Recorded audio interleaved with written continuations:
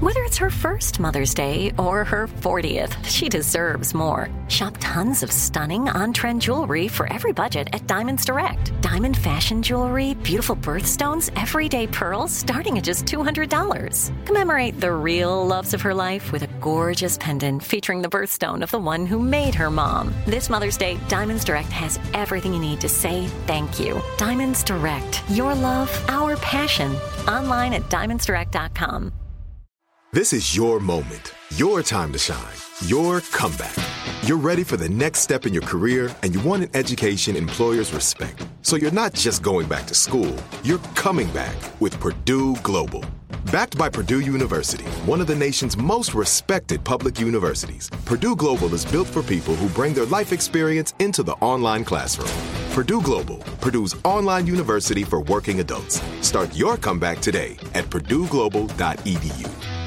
Are you looking for the perfect move-in ready home this spring season? Now's the time to buy at Fisher Homes. For a limited time only, enjoy below-market interest rates starting at 5.375% APR, 6.139% APR. With these exclusive lower rates, you can save hundreds on a move-in ready home and start enjoying the benefits of homeownership even faster. Schedule your personal tour with one of our new home specialists at FisherHomes.com and make this spring the season you find your perfect home sweet home. Financing provided by Victory Mortgage, LLC, NMLS 461249, Equal Housing Lender. Finneas O'Connell swept the 2020 Grammys, including Album of the Year, Song of the Year, and Producer of the Year. And he's only 23. On this episode of the Carlos Watson Show podcast, Finneas talks about growing up and making music with his sister Billie Eilish, and writing and producing some of her biggest hits.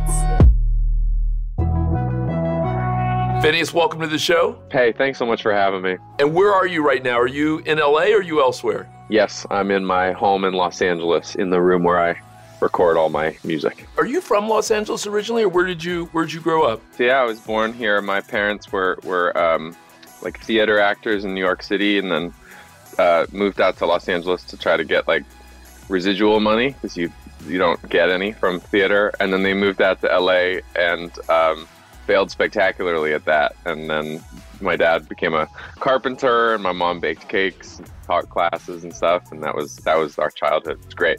How in the world did they feel when you guys made it? I mean, it's funny. I grew up, I'm the son of teachers, and even for the little bit that I've done, I know there's a certain pride, but I'm imagining for your mom and dad seeing you, like that must, I don't want to put words in their mouth, but what's it like for them? Is it a little surreal given that they were artists as well? So I think it's twofold. I think they have their own pride and excitement about our careers, and then they also have this kind of cautionary side.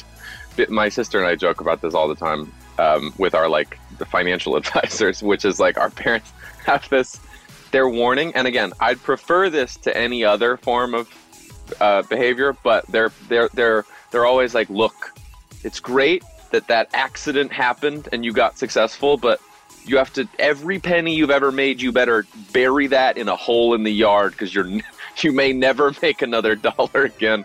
Which is, again, I'd way prefer that to our parents being out buying a Lamborghini or something, but it sometimes we're like, Mom, we have a tour like next year, like we have a job, like we're going to work. So it's great. I think I think that's probably largely to do with the fact that they grew up, or their careers are spent as actors, and you're just not really in control of your livelihood as an actor. You can, go on an audition every day for years and not book any of them. It's just a business with a lot of luck in it, as is the music world. But, I think the music world, you have a little bit more say, because you're sort of the author. You can write all your own music. Oh, that's interesting, because there was a song back in the day where it talked about record company people are shady. Yeah.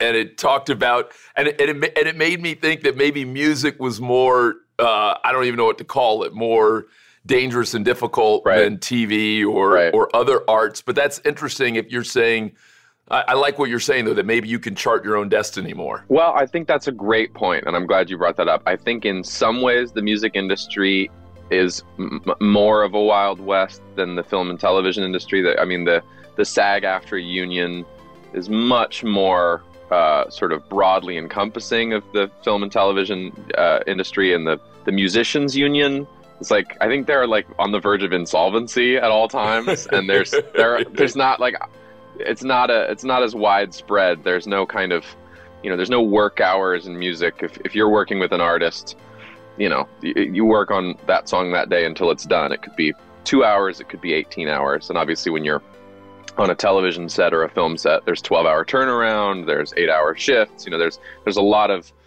stipulations in place. So in that sense, totally. And then, yes, I think there are countless artists who are in controlling, manipulative deals that are not advantageous to them.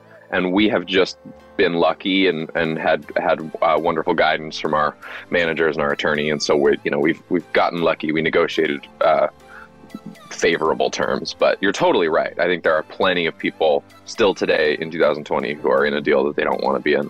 That's so interesting as you say that. You're making me think that maybe musicians in many cases are more tennis players versus basketball players. Meaning that you you know what I mean? Like you can kind of or track stars, like you guys can determine more of your own. I mean, everyone needs help. Everyone needs a team. No, right. But you can determine more of your own destiny, whether you can be a great ball player, but if you're on the wrong team, it's true. You guys may never see the light of day. There could be, you're always waiting for someone to bring you on to the crew, the team. Yeah.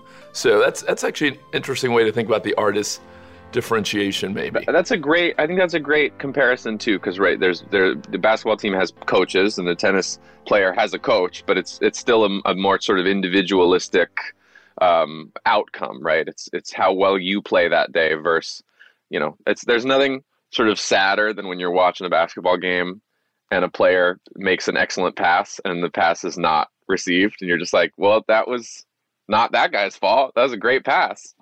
So I think that's a great point. Yeah. And it was interesting what you said about business. Why do you think you guys got a good business deal? Like, was it luck? Was it actually thoughtful skill on your part? Did you guys do something that other people can learn from? Like, why did you end up not getting screwed like so many musicians talk about later on? So I sort of think it's three-pronged. Even from sort of day one, we had a music attorney that we trusted, and that was just through an agent had introduced me to someone before we'd even sort of entered the business. So I think a lot of what is happening when people get into a deal that isn't favorable is, I don't think they know that when they go in. They don't have the protection around them, and they see a number and they think, wow, that's amazing, and how lucky am I? And they sign it. So I think the things that we were fortunate to have, where we were sort of insulated by having people we trusted already around us. We were very fortunate in that more than one label wanted to sign Billy, and so we didn't have to sort of take the only offer we got. We were able to vet different offers from different labels and sort of say, this one has this that looks good, and this one might be a little bit the percentages might be better, and then you kind of negotiate from there. And then I think the third was that we just took our time with the whole thing. Billy's on a label called Dark Room, which is an imprint of Interscope, and I'm actually unsigned, but I'm on a publishing company called Cobalt. And both of those things were meetings over several months and meeting with their competitors and seeing which groups of people felt like they aligned with us. I think the other thing that happens to people a lot, and there's a clause you can put in your contract called a key man clause. Hopefully someone watching this is interested in all of this stuff. What'll happen sometimes is you're a singer-songwriter, and someone at a label like Warner Music, some guy at Warner Music named Jeff, goes, I love your music. I would love to sign you to Warner Music. And you go, I love Jeff. I think Jeff is the greatest. I'm going to sign to Jeff at Warner Music. And you sign, and Jeff is like, I am leaving Warner Music, but I hope you have a great time at Warner Music. And then you're stuck on a label without your person who is your champion and who believes in you. And you have this team of people that have no investment in you, even though you're on their roster. So you can also negotiate a key man clause, which is if this person that is part of this corporation that I'm signing to, if this person leaves, then I get to renegotiate, which, is advantageous because you wouldn't want to be on a team without the person you signed to the team for. So, that's all really helpful. Finneas, that actually would be a revolutionary idea if you actually applied that to sports. if you applied that to business. Because Totally. imagine, Absolutely. you know what I mean? Imagine a free agent, or imagine a high school kid saying, I'm going to this college as long as this guy is the coach. But if that person's not the coach anymore, why am I locked in at Clemson if they've left Clemson, right? Or if there's so many tragedies like that where someone that you can tell is the draw abandons ship or gets a more favorable deal, right? Think about how many people wanted to be on the Patriots because of Tom Brady, right? And then Tom Brady leaves. I feel a lot of sympathy for people in that situation. Finneas, it's funny. When I was watching you in some of the interviews you've done, what have you, I was taken by how, this almost seems like a weird word, and I don't mean it in a patronizing way, but just how mature you are and were, and just like how grounded and seemingly in a good place you were. How much of that do you think has to do with A, is that true? And B, how much of that has to do with being homeschooled? Yeah, I was gonna say tell that to my therapist, but I don't know. I think first of all, I'm so lucky because I do my favorite thing for a living, right? So there's not much for me to be off about ever, right? I wake up and I get to go do like the thing that I would do for fun if I had a different job. So I try to never take that for granted. We had parents who, I think the thing that I would carry into my own raising of future children, if I have them first, would be that we had parents who never treated us like with trivial interest. Like I had friends' parents where they'd go like, Mom, can I go over to Finneas' house? And their mom would be like, no, not tonight. And they'd be like, why not? And their mom would be like, because you can't. And I totally empathize with that person, because that mom is saying like, I know why you can't go over there tonight, but I'm exhausted. I don't want to tell you this 30-minute explanation of why not. And to our parents' credit, they always would tell us. We'd go like, Mom, can my friend Elliot spend the night tonight? And Mom would be like, well, we have to get up really early tomorrow morning, and we have to go to the you have to go to soccer practice really early in the morning, like 8 a.m. So what's the fun of having your friends sleep over if you're going to have to go to bed really early anyway, and then you're not even going to get to hang out in the morning together? Like, why don't you have it another night? And as a kid, that gives you such a sense of like being such a sense of importance, where you're like, oh, that actually makes sense to me. And even if I'm disappointed that I don't get to have the fun night I want to have, you're like, well, that's a good reason. And so I think that just kind of creates a discourse that isn't as like emotionally raw as sometimes, I see kids like at a supermarket not getting like whatever the ice cream they want or something, and they just like freak out. And I totally get it, but it's like, I think if there's a way to just kind of explain everything to a kid, you grow up with this kind of feeling of like, oh, then whatever I'm told I can't do, there's probably a reason for that, as opposed to like, I think some kids are just like, I never get to do what I want. And I think that's not usually the case. Most parents are trying to make their kids happy. They just have reasons for stuff. So I think all that basically comes into play in terms of like, any amount of good communication skills I have are just stem from that, basically. What would have happened if you hadn't made it in music? What do you think you'd be doing today? It's a really good question. I think, by definition of making it in music, like I've so surpassed my own goals of what I was hoping to achieve. I think if I hadn't sort of textbook made it, I would be working a lower tier job in the music industry. Like I love studios and recording and songwriting and touring so much, and there really are thousands of jobs in the field that maybe aren't my number one choice, which is standing on stage with a guitar. So I'd probably I'd sweep a music studio floor, and there's those old consoles in studios, like the Neve consoles and stuff. You have to do what's called massaging them, where every day, even if they're not getting used, you have to press every button 10 times and turn every knob just to make sure that it's like working and not getting dust in it. So, there's a lot of jobs I would still geek out to have if I didn't get to do my first favorite thing. I love that that's true, and I think that that's probably not true of everyone, but I think of a lot of people who are really good at what they do.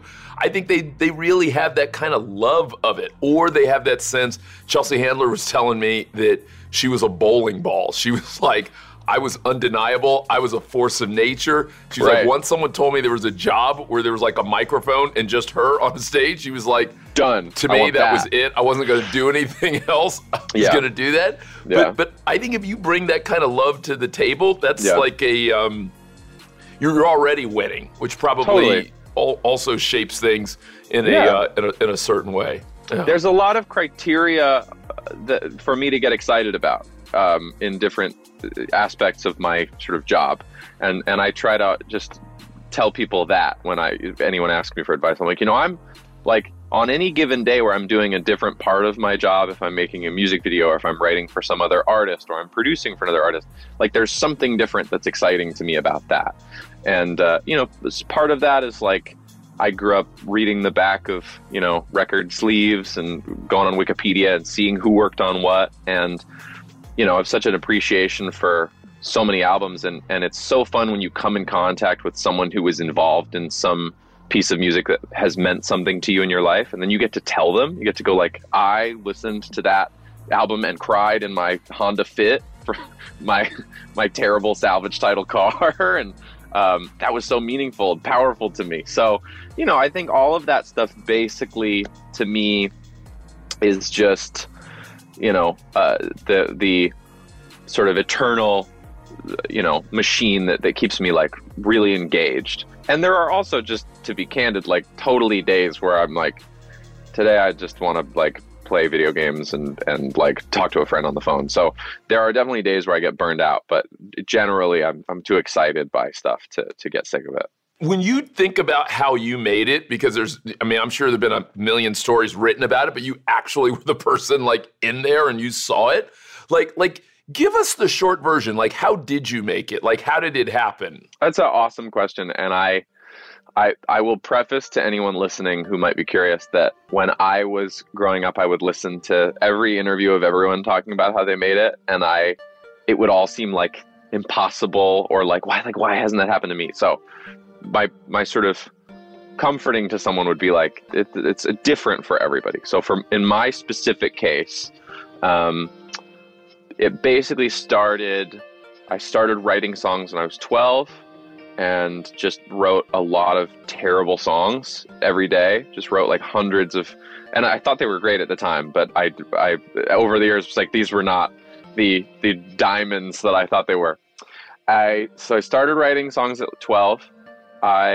There's a program, a music recording program called Logic Pro. And I was saving up to get Logic Pro. And then they lowered the price of it. So it went from like a $800 or $900 program to like a $200 program. And I was like, whoa, I am there. I have saved up enough to get this cheaper version of this program. And so I did. And that was when I was 14. And I just, same principle of writing songs, was just making bad recordings all the time with like a crappy USB microphone and just trying my best. And sort of by contrast to the songwriting, which I always felt proud of my songs, even though later I'd be like, I don't think these are good.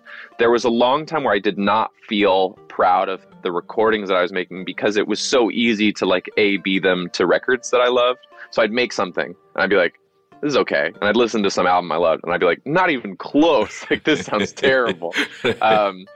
And so that was like 14. Just sort of toiled away for a couple of years in my room alone. And then I had a friend who I just knew socially, who at 17 was like trying to be like a rapper singer and was like, you produce, you're amazing. And I was like, yeah, I'm amazing. Like, he doesn't know that I'm not. And so he kind of, he really gave me confidence that I wouldn't have otherwise had just by dint of thinking I was good when I wasn't yet. And, I'd play something, he'd be like, oh my God, that's incredible. And I'd be like, thanks. Like, maybe it isn't terrible. So we made some music. We started uploading it on the website SoundCloud. And then after several months of doing that, my sister and I, who were homeschooled, so we spent a lot of time together. And I had always thought her voice was very beautiful. And I sort of said, like, I'm getting a little better at recording. Like, do you want to record a song with me? Wouldn't that be cool? And she obliged, and sort of, to her own credit, is like a real perfectionist. And so she didn't do like one take and then go like, I'm bored. She would do like hundreds of takes of the same line and be like, no, I can do that better. And we did a couple songs that we just uploaded to SoundCloud and sent to our friends. And they just kind of bounced around between people we knew. They would get like a couple hundred plays, which at the time we were perfectly proud of. We were like, that's all the people we know. That's everyone. Right. And then we put out, the third song was a song called Ocean Eyes. And I'd produced it, I'd written it, and then she had sung it, and we'd put it out on SoundCloud. And that song started to get picked up by blogs. And to this day, I don't honestly know how blogs found it.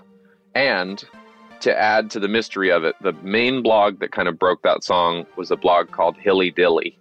And I know Chad, the founder of the blog, now because I wanted to thank him, so I got to know him. And I said, how did you find our song in the first place ever? And he said, I found it on a Reddit thread. And I was like, what Reddit thread? And he was like, I'm not willing to tell you. I was like, okay, Mysterio, like, cool, man. My best guess is just that because of the way that SoundCloud or TikTok or Instagram now work, is there is a discovery sort of algorithm that a song that just has been uploaded 12 hours ago, sometimes will just pop up in someone's feed when they're listening to music. So that's my theory about how that happened. But from there, we had this song that sort of was buzzy on blogs, and not like, overnight Lil Nas X proportions, just like a couple thousand plays every couple days. And that was plenty for us. And then we started sort of more seriously writing songs together. We got some label interest, and then met with people. And then over the next year sort of continued to like create music. And then, it was like from then on, it was like a very slow journey of just like writing the right songs, I think, mainly like being careful, putting, not dumping out a bunch of music. We just put out one song. We'd wait a couple months. We'd put out another song. We'd wait a couple months. We'd put out an EP with a couple songs. And, we had, at the time, by the end of 2016, Billy had signed to Interscope. But we had only put out 2 songs. We put out Ocean Eyes and a song called 6 Feet Under. And so then it was like, let's put together an EP and see how that does. And, every step of the way, because it's so personal, it feels like the biggest deal in the world to you, because we were in the studio every day. And by the studio, I mean my childhood bedroom. But we were in my childhood bedroom every day, working really hard on what we were making. And it felt like very do or die, which is like a little extreme considering it was not. And, then we made this EP that sort of moved the needle a little bit. We played some shows. That was when we first started touring. We played, I think, 12 shows in the United States and then another 6 shows across Europe at the end of 2017. And it was just all this very gradual thing. And I think I bet every person who's gone through some amount of overnight success, except for like maybe Mason Ramsey, the kid who yodeled in the Walmart, right. Pretty much everyone but him, I think, would be like, it actually took years. Like, even like Bieber was like looked at as an overnight success. It was like years of him flying around the country to radio stations and getting them to play his music and getting in the studio with the right people. And, it's, but that's the long version of like, the process of us getting from nowhere to somewhere.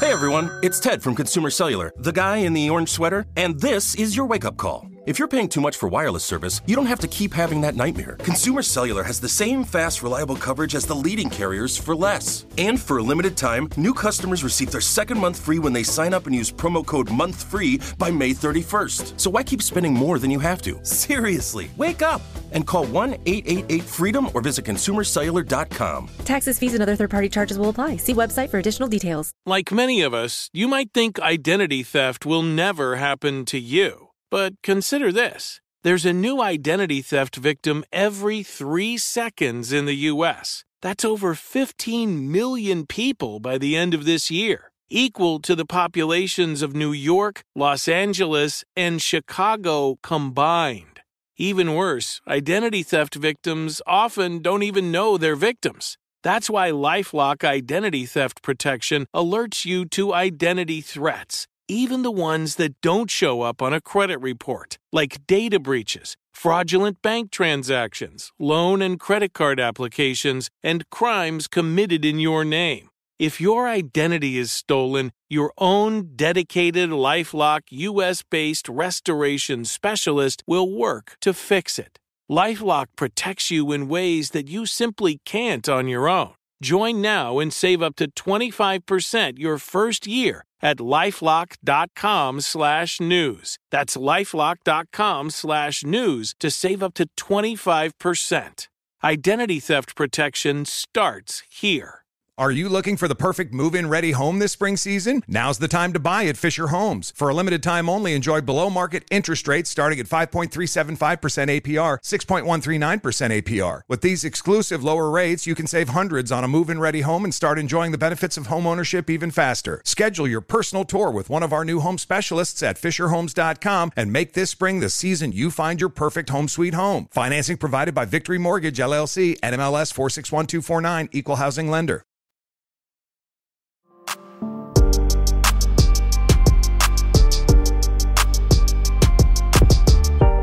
Was there one deal, was signing with Interscope, was a certain tour, was a certain song doing well, really that moment where you're like, yep, I've definitely crossed over, like, however you want to define it, like I've broken through? So Ocean Eyes being our first song, any amount of success that the song Ocean Eyes achieved that did not bring me peace, because I was like, well, that's just one song. Like you're not a career artist if you have one song that people know. So it really wasn't until we ended up putting out a song called Bellyache that started to do really well. And then we put out this whole EP, and the EP started to do really well. And I thought that's a pretty good sign if there's an actual body of work that people are listening to and loving, as opposed to one song. And then, we'd play shows and they would sing along. And then we had gotten to be friendly with the artist Khalid, and just through hanging out together for a week had written a song, and then ended up putting that song out called Lovely. And that song also really moved the needle for us. That was in the spring of 2018.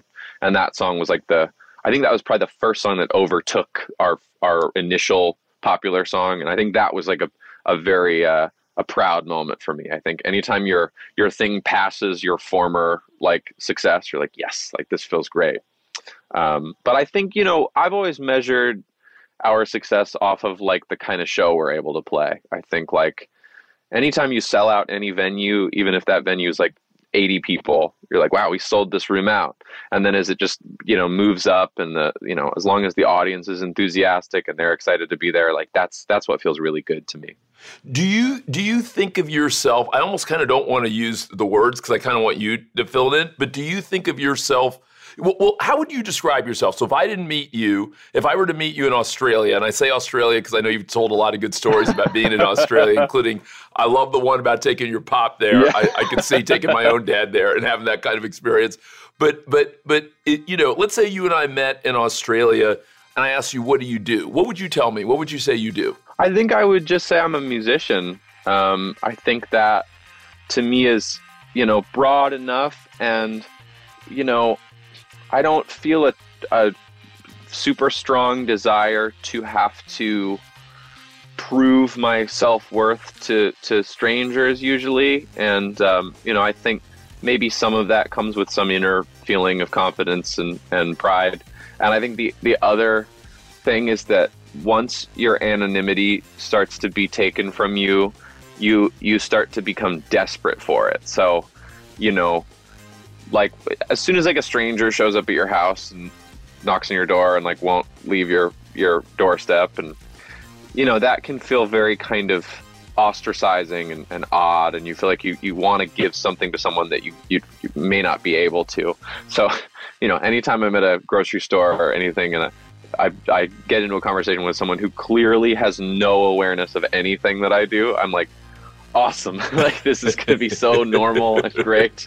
Right. And, I don't know how often you talk to someone who's a fan of yours, but I have such a desire not to let anybody down, because I've met people I'm a fan of, and you put a lot of pressure on them even without knowing it to live up to your wild expectations of your, childhood, guitar hero or something. So I think, I would just tell people I'm a musician. Yeah, it's interesting. I was wondering whether you were going to say musician, whether you were going to say singer, whether you were going to say songwriter, whether you were going to say producer. Right. And so I didn't know where you were going to go, but it's interesting you said musician, which in some ways covers all of those, I guess, at some level. Yeah. Right. It does. Yeah, I think it's all encompassing. I think I would, I felt confident in my songwriting the longest. I think producing's a pretty technical art form, and the true sort of like experts at production have really been doing it for decades. And obviously I am like 2 decades old, so I have not been doing it as long as most people. So that's why I mentioned my friend Frank, who I grew up with, and people like my sister, who really gave me confidence that I didn't have in my own production. I think songwriting is subjective enough that, like, as long as I like the song I'm writing, as long as the person that I am talking to likes it, then I'm like, I wrote a good song. And production is like, it's easier to miss the mark on that. So that was sort of the thing that took me the longest to have self-confidence in, was being a producer. What have you learned about celebrity now? Because probably like a lot of us, you weren't a celebrity. I don't know, you tell me, you probably didn't know a ton of celebrities growing up. And now you're, I really know any, yeah. Yeah, and now you know a ton, and you probably know them, I assume, at a level of depth. I assume it's not just in passing. I assume, right? So, like, what would you tell your younger self about celebrities and celebrity that might surprise your younger self who's watching from the outside? So the only amount of celebrity I was exposed to as a child was my parents were theater actors who were no longer acting for a living when I was growing up, but they still had some actor friends who were maybe having like a little more success than they were. So they were all like friends' parents or people my parents' age. So it was not like a cool young, Timothy Chalamet, Michael B. Jordan person. It was like another gray-haired dude. And we'd be like watching America's Funniest Videos or Extreme Home Makeover or something, and there'd be like a Viagra commercial, and I'd be like, oh my God, that's my dad's friend starring this Viagra commercial. So that was as close as we came to rubbing elbows with fame. I think in the world of sort of celebrity and celebrity culture, on a personal level, meeting an actor or an athlete or a musician or a comedian who I'm personally a fan of is very fun, because it's so great to be able to tell someone that their impact on your life has been real. I think I do try to, like, the more it happens to me, the more I try to let people off the hook of like having a great moment with someone, right? And the other thing is, like, sometimes I think when you're young, or maybe just when I was growing up, if I were somewhere in LA and I saw someone I recognized from a TV show, I'd be like, oh my God, I have to say something. Like, I would just be like, I'd have like butterflies. And I think now I'm maybe more likely to go like, oh my God, that's that person from that band. And I don't have a way to have an organic interaction with that person at this Trader Joe's right now, so I'm gonna leave them alone. But cool to me that I saw them and I know how tall they are now. I think by and large, the thing that I would dispel, and it's so I understand why it exists, but like the whole kind of Illuminati otherness that I think a lot of people feel about celebrity is, in my personal experience, that I think every individual famous person is like looking at all other famous people the exact same way that a person who isn't famous looks at famous people. You're like looking at, if you're a super famous and you look at like an Angelina Jolie, you're like, oh my God, that is a famous person, even if you are. So I think, that's the kind of, just because more people know your name doesn't like really change the way you interact with people on a kind of a fundamental level. And what happens in the family dynamic? I had an interesting conversation years ago with Jeb Bush about what happens when your brother goes from being the ne'er-do-well, the brother, the sibling who's not doing well, to all of a sudden president. To the president of the United States. And all of a sudden he's like, Thanksgiving changes, right? Like who people listen to changes, like where people sit. He's like, the whole dynamic changes. So like what happens when all of a sudden, you and Billy start to have kind of global success? Like what happened to the family dynamic? Well, our family, because of Billy's lack of age, travels kind of as a unit, essentially. Our dad, we employ our dad as like a set carpenter. He helps build the set every day. Our mom sort of wears like 5 or 6 hats. She's sort of like, semi-tour assistant, semi-coordinator, semi-day-to-day manager. And I say day-to-day manager just because she's not, like we have, managers who've been doing it for years. And our mom is in terms of like our actual, like what we're doing that day, what food Billy's eating that day, stuff like that. So we do travel together, which is really wonderful. It has resulted in some like I do a smaller amount of touring on my own, under my own name, and my parents will be like, oh, we should come to the show, and I'm like, please don't. Like you are always everywhere, so I'm happy to go play this show without my entire family in the dressing room. But I think the 4 of us, our dynamic has not changed at all. I think there's like small things, and this is sort of like, this is just a specific example I'll give. Our cousin Molly is a school teacher in Los Angeles. And I think when we first started to put out music, she would probably like, out of pride, be like, hey, listen to my cousin's music. Isn't this cool? And that's, 5 years on, Billy's like a very famous person. So now I think she like can't even really tell her, friends or the kids she teaches, because then it becomes a like, can you introduce me to your cousin who I'm a fan of, so I think that strain, like I always get, I feel bad when I hear that friends of mine have been like essentially harassed by someone they don't know just to be a means to communicate with Billy or with me. Like, I think that's kind of complicated, but with the 4 of us in our family, pretty much unchanged. Although Billy and I have had to yell at our mom a couple times about not replying to hate comments on like Instagram and YouTube. We're like, Mom, you can't win against like thousands of strangers. You can't be like, actually, she's very not, like, you can't like change someone's opinion for no reason that you're never gonna meet ever. Like, yeah. So, but I get it. If I were my mom, I would do the same thing. Talk to me a little bit. You have another sibling, or you and Billy the only kids? Just me and Billy. Yeah, just me and Billy. That's got to be nice that you guys as a foursome have kind of grown up together, and that's happened. What have you learned from Billy? Because normally it's the younger sibling learning from the older sibling, but I assume because you guys are partners and collaborators that their learning's going both ways. What have you learned from her? I mean, you'd have to ask her what she feels that she has learned from me. I know she's like said a thing or two here and there, so I assume that's true.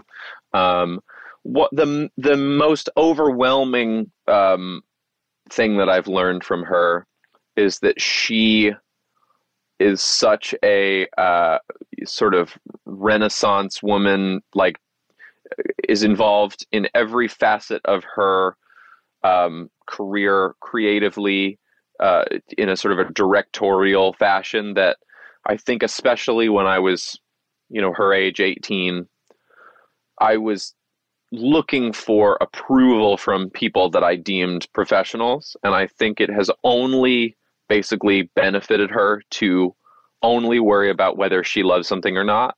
And I wasted a lot of time at 17 and 18 sort of going, I love this. What do you think? And, you know, having a much older person say it's not good enough. And Billie has never entertained that. Billie's, you know, if she doesn't like it, then it's not done, no matter what other people say. And sometimes something's not done to you and someone else goes, it's done. And if she doesn't think so, then it's not done. And vice versa. If she thinks it's done and someone else goes, I don't know, she's like, it's definitely done. So that has totally changed the way that I interact with my own music, especially. And, you know, I wear a lot of different hats. I produce for other artists. I'll write for other artists. And, you know, so I think being like an author and being a collaborator is like a different mindset. Like when I'm in my room recording a song that I'm singing and then I'm going to put it out and I'm going to stand on stage and sing it, like that has to really, I have to really feel good about that. And if I'm just in a room to help someone else articulate their vision, like I'd be pretty annoying if I never shut up and was like, this line doesn't feel perfect to me. It's like, how does it feel to you who are going to have to tour this song for 20 years? So, you know, I think that's the number one thing I've learned from her is just her kind of, her will. She's very strong-willed and she's very, even if she told you on an interview that she was, you know, had confidence issues sometimes, she's very assertive and really knows what she wants and knows if it's not there yet. And I think I admire that so much. Do you think that's a Gen Z thing, or do you think that's more of a Billie thing? It's a really good question.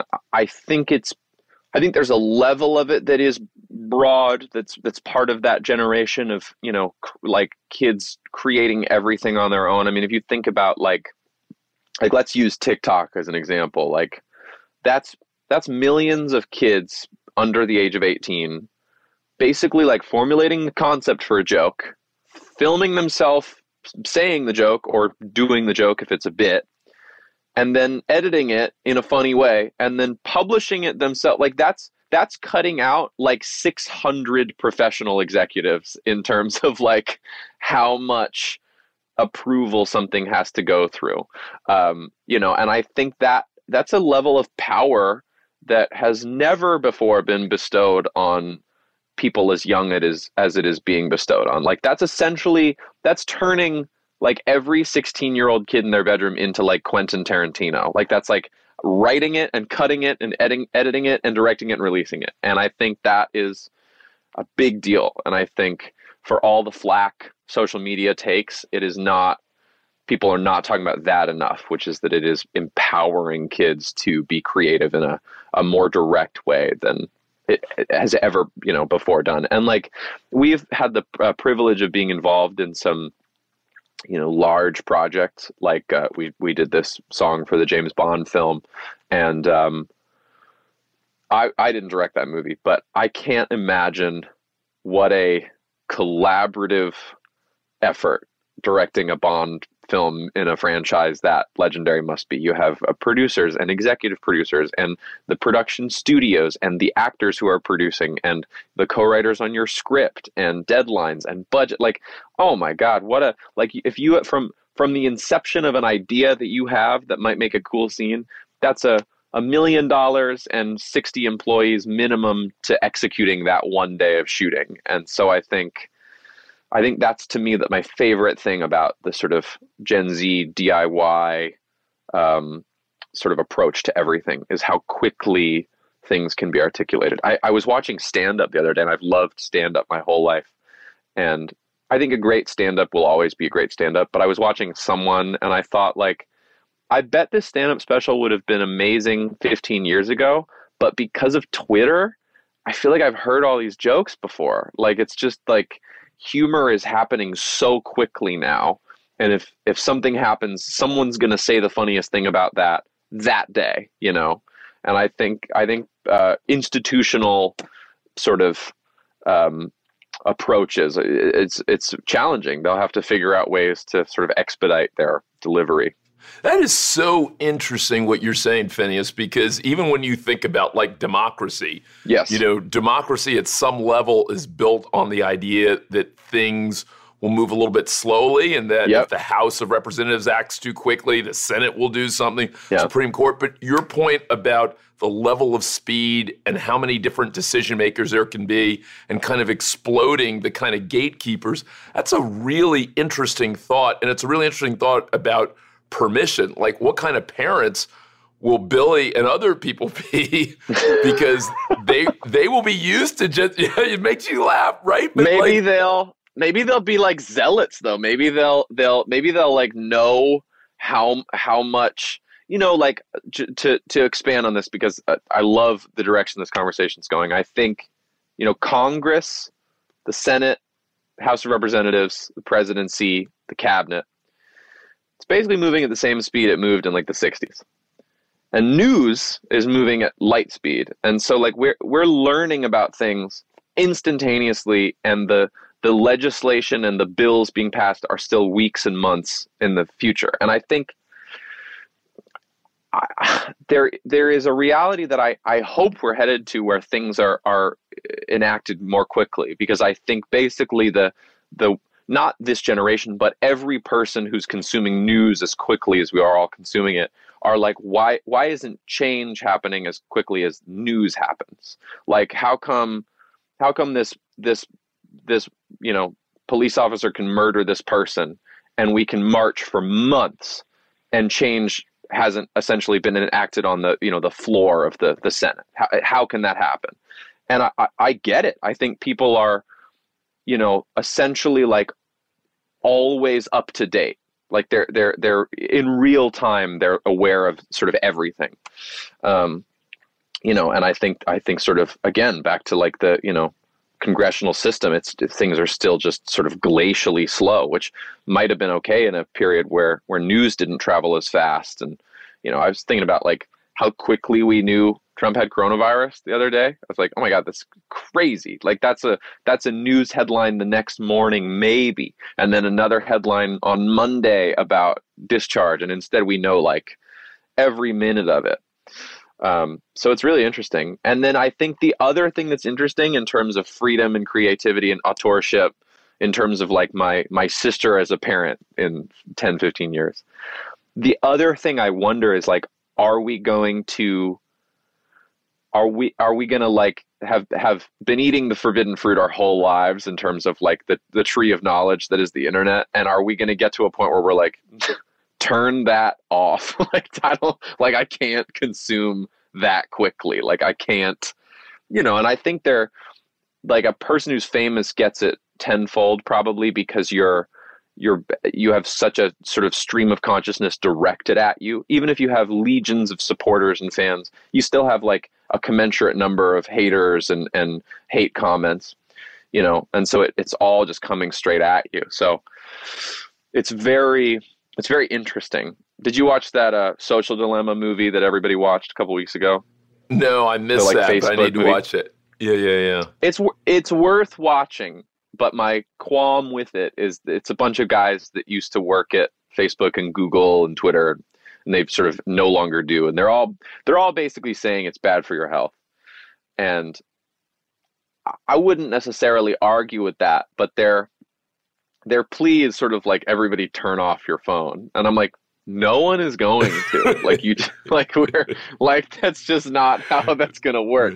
Like, that's like the same people who are asking kids to stop watching TV in the 60s. Like, it's just not going to happen. So I don't know. I think it's back to like how fast we consume new information versus how fast real change and evolution takes place. But yeah, we're definitely at a pivotal point, I think. Yeah, Vinny, there's so much here that's interesting. 100 years ago, when people felt like democracy was moving too slowly in California and Wisconsin, other places, they changed it with those direct propositions, and that's actually how they passed a lot of change. And I wonder whether your generation will do something similar and just say, you know what, we have to have something that's more direct and faster.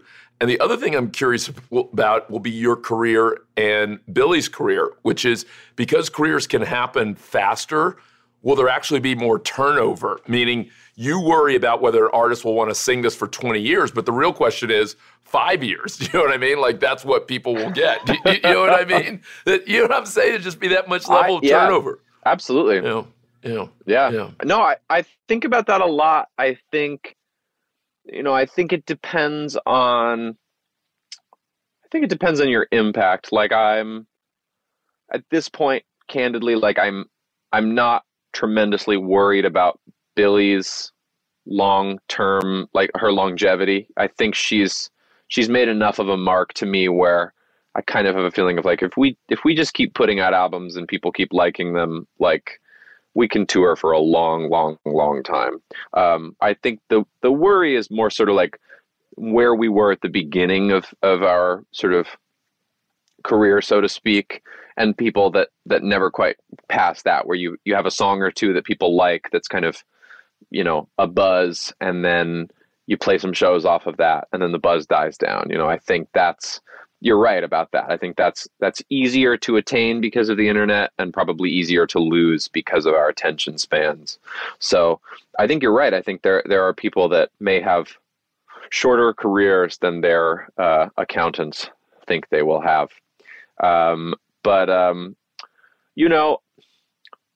That again is more down to, like, that's similar to a movie star, right? Like a movie star really is only as famous and successful as their last couple films. I remember, it's a weird thing to reference, but like, there was like a 2 or 3 year period where Ryan Reynolds was like gone.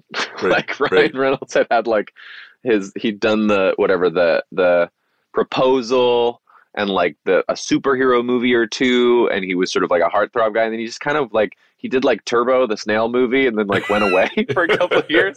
Then he dug himself out. He wrote the Deadpool film, and people loved that, and he just kind of like turned the engine back on. And I think that's how I try to look at music always, in terms of like, you're really like, it's really always important to just make sure that next song is great. And it's, pretty unquantifiable to worry about whether your song is like a hit to me, but I think it just quality is like what I'm always striving for. I'm like, I just want to make something that's great, that's like undeniably like well made.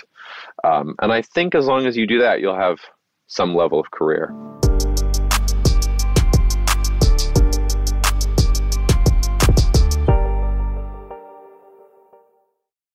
Like many of us, you might think identity theft will never happen to you. But consider this. There's a new identity theft victim every 3 seconds in the U.S. That's over 15 million people by the end of this year, equal to the populations of New York, Los Angeles, and Chicago combined. Even worse, identity theft victims often don't even know they're victims. That's why LifeLock Identity Theft Protection alerts you to identity threats, even the ones that don't show up on a credit report, like data breaches, fraudulent bank transactions, loan and credit card applications, and crimes committed in your name. If your identity is stolen, your own dedicated LifeLock U.S.-based restoration specialist will work to fix it. LifeLock protects you in ways that you simply can't on your own. Join now and save up to 25% your first year at LifeLock.com/iHeart. That's LifeLock.com/iHeart to save up to 25%. Identity theft protection starts here. Are you looking for the perfect move-in ready home this spring season? Now's the time to buy at Fisher Homes. For a limited time only, enjoy below-market interest rates starting at 5.375% APR, 6.139% APR. With these exclusive lower rates, you can save hundreds on a move-in ready home and start enjoying the benefits of home ownership even faster. Schedule your personal tour with one of our new home specialists at FisherHomes.com and make this spring the season you find your perfect home sweet home. Financing provided by Victory Mortgage, LLC, NMLS 461249, Equal Housing Lender. Oh, such a clutch pickup, Dave. I know, right? I was worried we'd bring back the same team. Oh, no, I meant those blackout motorized shades. MVP of the room. Blinds.com made it crazy affordable to replace our old blinds. Hard to install? No, it's easy. Even you could do it. Nice. I installed these and then got some for my mom, too. What, you fly across the country to do the install? Nope. Blinds.com can do it all. All she had to do was pick what she wanted. She talked to a design consultant for free and scheduled a professional measure and install. Look at you, Hall of Fame son. Oh, I just picked the winning team. They're the #1 online retailer of custom window coverings in the world. Oh, Blinds.com is the GOAT. The GOAT! He shoots! He scored! Go to Blinds.com for up to 45% off and a 100% satisfaction guarantee. Go right now for up to 45% off at Blinds.com. Blinds.com. Rules and restrictions may apply.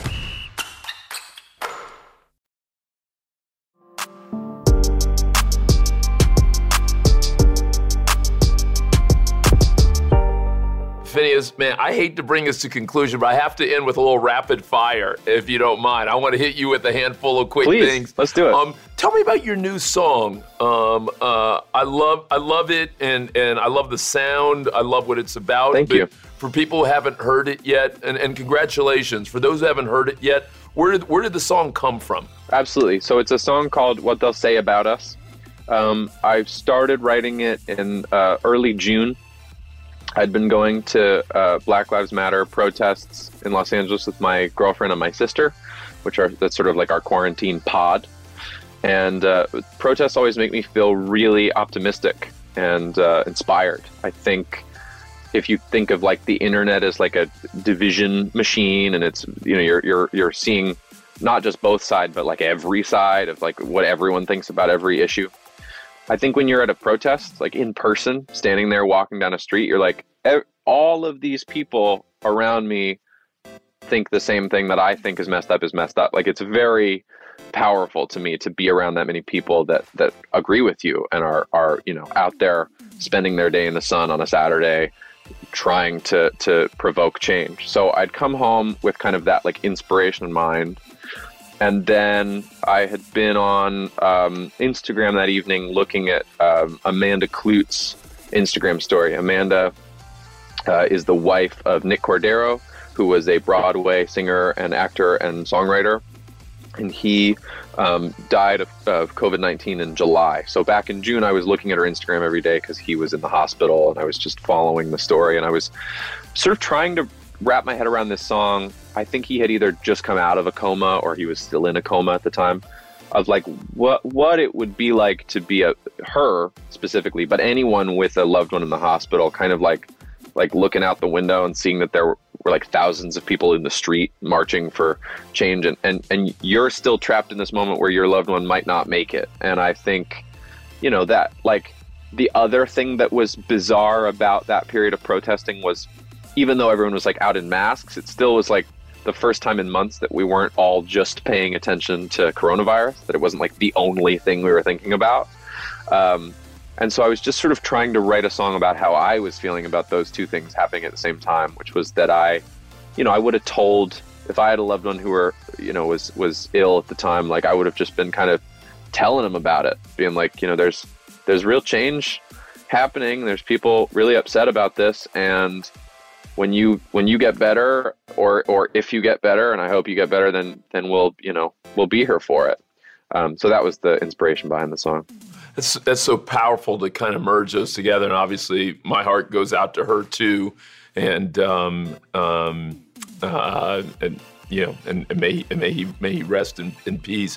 What have you learned about Black Lives Matter? What I realize that's not a small question, but give me whatever version of that you have, because we've all been thinking about it in our own ways, and you guys have been in the middle of that. What if anything have you learned? Well, I think I like that you're using the word learn, because I think that one of the sort of points of that's been stressed to me, and I think to the internet at large this year, and I see it as a phrase repeated a lot, which is like it's not enough to be racist, like you have to be anti-racist. And I think I've probably been guilty of just trying not to be racist my whole life, and I think the step beyond that of being anti-racist is like it's such a step you have to take, and you know, it wasn't one that I was afraid of taking, just one that I was ignorant about, and sort of, you know, surrounded by my diverse group of friends, thinking like, here we are, this like diverse group of people in Los Angeles from different backgrounds and ethnicities, and like, aren't we the best? And I think you realize how much further you need to go, if in my case anyway, and just how much less aware you are than you think you are. I guess that's been the biggest takeaway for me. Just making sure that I'm like listening to people who maybe otherwise like I thought I already knew, and I knew the struggles that they'd been through, and just going like, let me actually like listen to, because I bet I'm missing something here. That's been sort of the biggest, that's the biggest chapter of growth for me personally in my life. It's just sort of going like, wow, I've learned so many, things, even if they're just small little things in the last 4 or 5 months that I, just was ignorant of prior. The other thing is, I've been very outspoken about the Black Lives Matter movement on my social media, and if someone comments on my post and says like your songs are trash, I don't usually get to write back, because it seems petty and sort of self-involved. But if someone says some racist in the comments on my post, I feel totally entitled to write back and yell at it for 20 minutes. So on a personal level, I suppose that's been like a form of personal therapy. But I think that's been the most exciting thing, in terms of just seeing. And the other thing, to be honest, even in my relationship with my girlfriend, we've been in a relationship for 2 years. We are in an apolitical relationship, essentially. We don't really talk about politics very much. And not because like we don't talk about politics, it just don't come up organically. And I've always paid attention to American politics, and I think that the exciting thing about how much attention is being paid this year is people who I, have talked themselves openly about having never voted, never paid attention to the election cycle, are suddenly paying attention because they are now aware for the first time that these issues that they didn't think were on a ballot are really on the ballot, even though they're not advertised as being on a ballot. They really are. And, again, like back to things that I was guilty of. I didn't know who our district attorney was in Los Angeles until June. So I think there's a lot of awareness that's happening that I think is great. Hey, Finneas, final question for you. On the show, I end up talking to a lot of people about dreaming fearlessly, because I feel like a lot of people who are watching, the good news is that they do have big, bright dreams or things that they want, whether it's about parenting, whether it's about love, whether it's about how they live, etc. But I know that a lot of people along the way sometimes lose motivation. Things get hard, things go left, etc. What's the best advice you've either given or received about how to still dream fearlessly when your motivation starts to ebb? Such a great question. I want to answer that in a not a stupid way. I think essentially like a dream that you have is something that you feel basically very far from at the time, right? When I think about my lifelong dreams, they began, before I'd even taken a single step in the direction of that thing.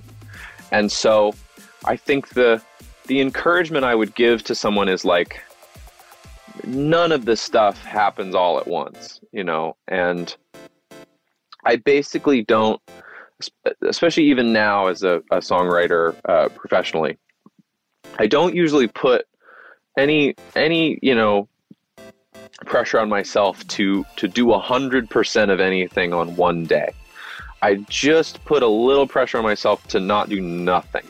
And so I think if you have any dream or aspiration or ambition, like just inching yourself a little bit of the way in that direction is all you need to do at any one given moment. And if you just do that over and over and over and over and over, you'll get so much farther than you will if you just kind of are thinking about it every once in a while. And I think that's that's pretty broad advice, but I think it's good because obviously, like, people have urgent needs, right? We all have to, pay for the food that we eat and the place that we live. And if we have kids, we have to provide for them. So, it's like you can't always drop everything and chase after a dream that will provide you no, form of income.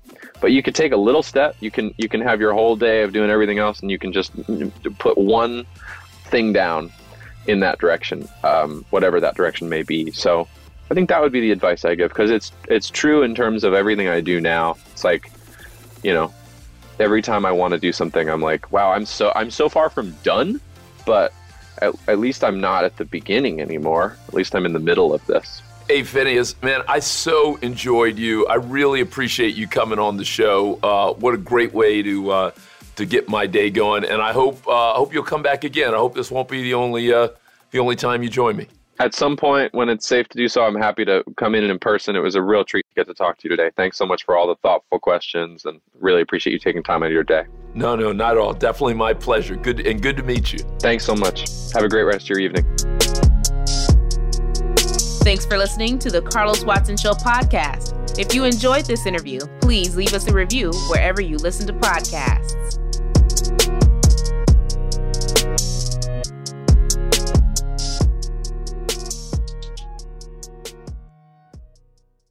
Are you looking for the perfect move-in ready home this spring season? Now's the time to buy at Fisher Homes. For a limited time only, enjoy below-market interest rates starting at 5.375% APR, 6.139% APR. With these exclusive lower rates, you can save hundreds on a move-in ready home and start enjoying the benefits of homeownership even faster. Schedule your personal tour with one of our new home specialists at FisherHomes.com and make this spring the season you find your perfect home sweet home. Financing provided by Victory Mortgage, LLC, NMLS 461249, Equal Housing Lender.